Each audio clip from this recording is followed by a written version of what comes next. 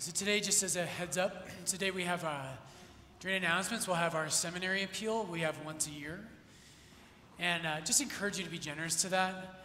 We have an amazing seminary here in Denver, and we have to form young men as priests. Without the priesthood, there is no Eucharist. Without the Eucharist, there is no church. And so we should all be supportive of our seminary here. So many of you in the back, I'm sure, didn't hear this. The front row heard this. I just have to share this with you. Our children's liturgy of the word is so wonderful, and it's like the hardest moment of my life. And so those kids today, and this happens every time I'm here, they come up, and I always ask the kids, I say, which one of you hasn't held the book yet? And every single kid, me. And as a good pastor, every Sunday I just look at them and I say, liars.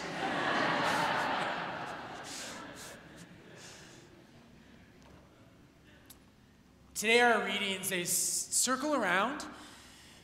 They don't all deal directly with this, but they all circle around the same theme. They circle around priesthood.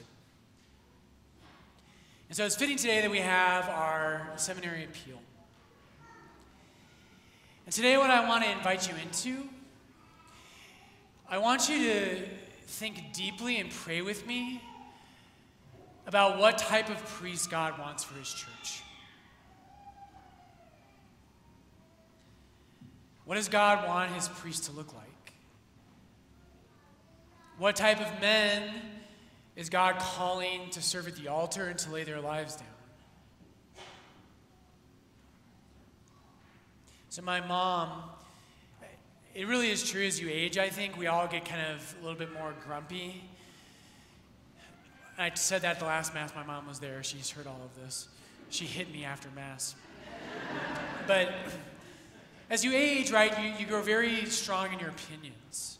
And my mom, we have this joke in our family that my mom is going to publish a book called Grandma Teresa's Big Book of Rules for Priests.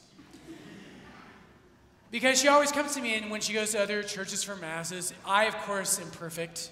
I'm like, Mom, that was a terrible homily. She's like, Brian, that was perfect. I'm like, if only everybody else thought that, Mom. But she has, whenever she goes somewhere and she sees something she doesn't like, she calls me and she's like, Brian, oh my gosh, Father so-and-so. Rah, rah, rah, rah, rah, rah, rah. She sounds just like that. But my mom has all these rules for priests. And they're pretty simple. And I agree with 95% of them. My mom's like, priests shouldn't clap in church. I agree.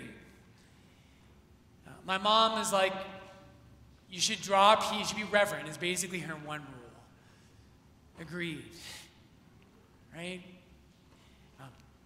What would your rules for priests be? If you got to publish that book, if Ignatius Press came to you and said, what are the rules that priests should observe? What would you write about? You'd be like, well, I go to Our Lady of Lourdes, so handsome, charming, right? Intelligent. You would have a lot of rules, wouldn't you? You would want a priest. I have my rules for priests. One of my biggest ones is, you will know Scripture. You will know it frontwards and backwards. Scripture will live inside of you, as Paul says in Colossians 3:16. You will know Scripture. That's one of my big rules for priests. One of my priest friends who works in the seminary, he says his big rule for seminarians is, don't be weird. I think that's a good rule. Well, today we heard it in the gospel. Jesus has rules not just for priests, but for you and I as Christians. As disciples who have chosen intentionally to follow after him, Jesus has rules. For instance, today he says, you should listen to the scribes and Pharisees, but don't do what they do. They bind heavy burdens hard to bear and lay them on men's shoulders. But they themselves will not lift them with a finger. This is meant to be heard in contrast, by the way. We're in Matthew 23. In Matthew 11, verse 30, right, so today Jesus says, the scribes and Pharisees give heavy burdens to other people. They have to carry a heavy load. In Matthew 11:30, Jesus says, come to me, all you who labor and are weary, and I will give you rest. Take my yoke upon you and learn from me, for I am meek and humble, and you will find rest for your souls. For my yoke is easy and my burden is light. I want to make a point of this. Right now in our church, sometimes there can be a feeling of just anything that's harder is better. That is not true. It's a heresy. It's called Jansenism. The Dominicans were basically founded to fight against it. Something is not better because it's difficult. It's better because it's true and good and beautiful. And Jesus today says to us, right, he condemns the scribes and Pharisees, but Jesus tells us that his yoke is easy and light. And brothers and sisters, your faith as a Christian is not meant to be this heavy burden you're carrying around all the time, wondering if God is angry at you. Our faith is good news. And when you take Jesus' yoke on your shoulders, you are supposed to find joy and happiness to know that you're loved. This is one of Jesus' rules for priests. Jesus goes on, right? He talks about how we're not supposed to be too into making a show and doing things just to be seen. We go on and on. But today what I want to get to is I want to move from the negative to the positive. What should a real priest be like? Balthazar has a great little essay that's just on this topic. He calls it The Priest I Seek. And maybe you felt this way before. He has a negative note here. He says that a priest should succeed is always a miracle of grace. More often it happens that the churches have to suffer the results of failure. And I love this line. Balthazar says, there are too many priests who speak from the lectern or the pulpit, imagining that they themselves are the light. They are to be avoided.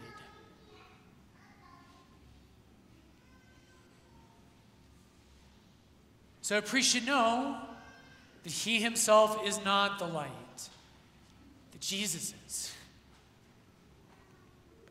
And here's the way he says this positively. Balthazar says, as a man who has renounced his self-understanding, he is the priest I seek, who by his existence can become for me a word and a light of God. What he's getting at here is that the best of all priests, although all of us as priests fail, the best of all priests, what they do is they do not rely on themselves. They do not rely on their own talents, their own opinions. They do not place themselves at the center. They learn to become like a stained glass window. They learn to become transparent so that the light of God will shine through them. This abandonment of existence, and only this, can guarantee the essential humility that allows him to be permeated by a light other than his own, and to radiate something that neither interests the one thus dedicated, nor is something on which he reflects or that he cultivates. So Balthazar here essentially is just saying, the priest is a man who has been stripped of his life. He's been stripped of his own ego. He has been stripped of everything that he calls his own, so that Christ might live in him.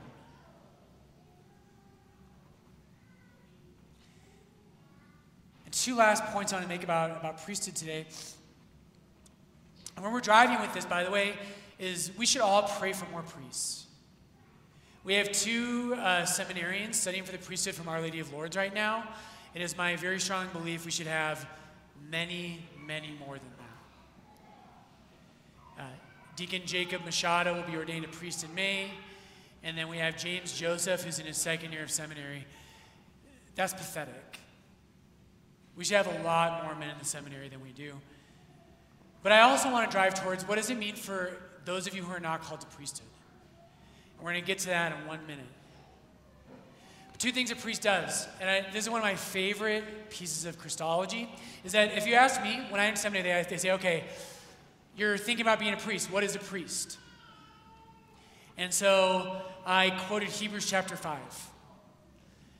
And I said, every priest is chosen from among men in order to offer sacrifices and oblations to God on behalf of men. So a priest is someone who offers sacrifice, and that's true. And so that's the answer I gave. And one piece of the priesthood, I always thought that Jesus, when did he become a priest?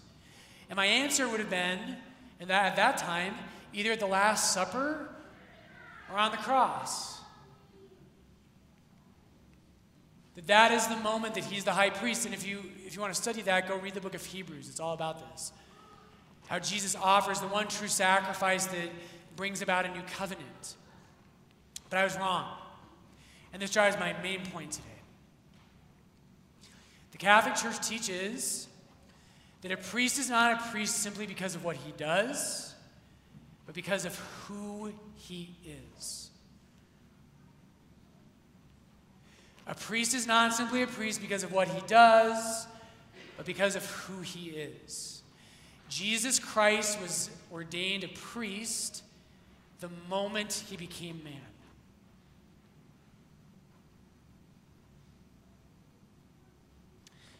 And the reason for that is this. The entire point of the priesthood is to unite human beings with God. So on the cross, Jesus did that for us, right? He offered the one sacrifice that takes away our sins and unites us to God. What an amazingly light yoke that is. What good news that is. He took away our sins so that we could be forever united to the Father. Amazingly good news. But Jesus was a priest from the moment of his conception. Because the moment he became a human being, Jesus is God, and he united a human nature to himself. Jesus is not a priest because of what he did. He's a priest because of who he is. That's what a priest should be. Father Goronsky, who's dead, I don't think he'd mind me sharing this story. I hope not. Father Goronsky, a week before I was ordained, we went on a retreat with him. And he was the best retreat director, and he gave a homily at one Mass, and it was sort of along these lines. And he said, brothers, I'm just going to preach a heresy to you today, and I know it's a heresy, but I believe it anyways. And so I was like, you heretic, and I left. No, I didn't. But he said in that Mass, he looked at every one of the guys there that were about to be ordained, and he said, I believe you have always been priests.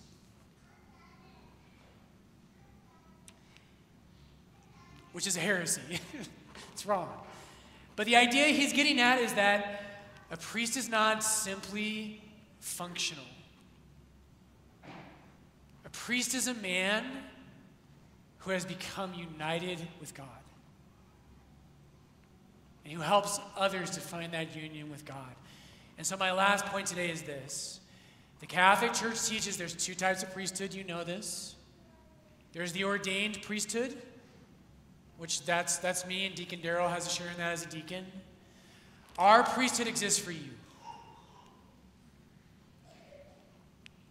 My whole life, my whole calling is for you. It's so that you would be united to God, that you would know you are loved, that you would have a brother and hopefully a father in the faith at this church who would walk with you and would help you to be united to the one who loves you. But you, brothers and sisters, all of you who have been baptized, are also priests. Every one of you in this church is a priest. That is a dogmatic teaching of the Catholic Church. It comes from 1 Peter chapter 3. Every one of you is a priest, and a priest offers sacrifices to God. Today, you offer the sacrifice of the Mass with me. Do you know that? This is why we face the same direction together at Lourdes. That's meant to say to you, it's not just me offering the Mass, it's you. Are you living out your priesthood as a Christian? So a priest offers sacrifices, and the other one, but a priest is not a priest simply because of what he or she does, but because of who they are.